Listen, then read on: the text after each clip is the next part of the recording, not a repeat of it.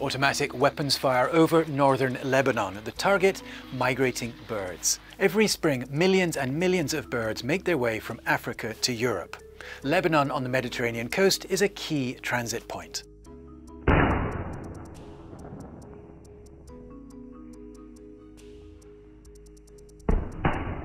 Our observer goes out every day to count the dead birds and rescue the wounded ones. People are shooting everything actually that flies, starting from the big birds to the small birds. They shoot eagles, buzzards, kestrels, pelicans, white storks, black storks, common crane. Sadly, they are shooting in massive numbers and unstoppably. No one is stopping them. People started shooting by using war guns like AK-47, M16, VAL, and many other weapons that are used in war. In one day, I reported 15 pelicans and 30 storks in one town. And it was massive because during that day, more than 700 storks and pelicans were shot just for fun.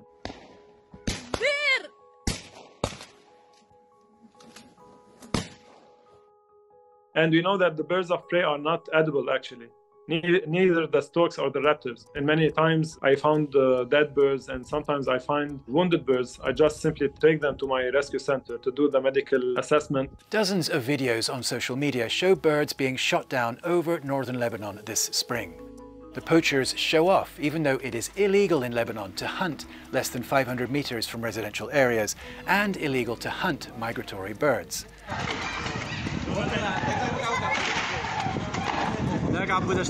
Many of them are from species that are protected, like this white stork rescued by our observer.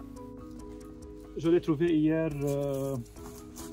quelqu'un l'a trouvé dans son jardin, après qu'elle était tirée par un chasseur, et il l'a gardée à sa maison pour quelques jours, et il a mis un plâtre qui était très mal placé. On reçoit chaque jour à peu près 10-15 oiseaux de gibier, de cigognes et de pélicans. Malheureusement, la majorité d'eux auront un handicap physique à cause de la blessure qu'il aurait due à la chasse illégale. Michel says this stork will live, but spend the rest of its life at his center. The birds he cannot save, like this one with a broken leg, will not survive.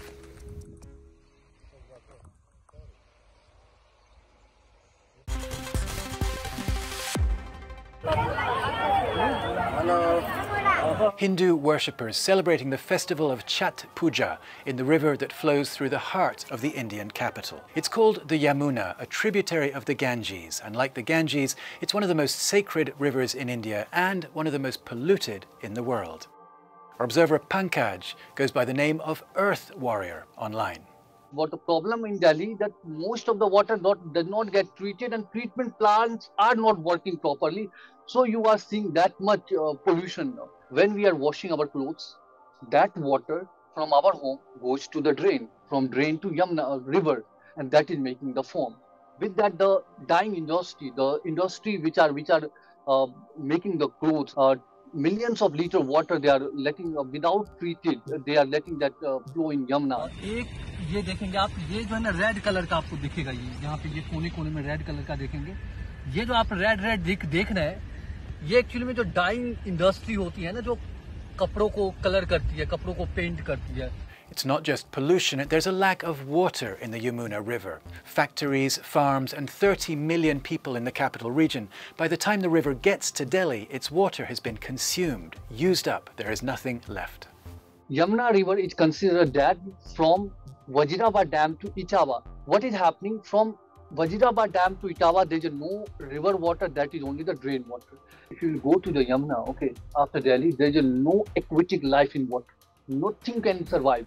And recently the news is coming, okay, that ammonia level in Yamuna is too high. The accepted ammonia level in water is 0.5 ppm. Right now, Delhi Yamuna ammonia level is more than 5 ppm. The people who had like a economically well established, not facing problem, but the people who are economically not well, they are suffering from water because they rely on the water tanks and the Yamuna is polluted, so water tanks are not coming. People who live near Yamuna river, their skins are burned and they are suffering numbers of diseases. People are so much devoted towards Yamuna and Ganga that they risk their life to go and bath in the Yamuna and Ganga, because we pray river. And that's why we go into it. We see that this is Mata, this is our mother, they will not harm us. So that are affecting animals, humans, and your land. That is also polluting our land, because the farmers which are relying on the Yamuna river water for their irrigation, okay, so they are using those water, and those chemical water are being used for agriculture purpose. Delhi's chief minister has promised to clean up the Yamuna by 2025 and to swim in it himself. Pankaj and other activists are sceptical. That's it for this week. As always, you can find more reports from our observers on our website, observers.france24.com. I'll see you next time.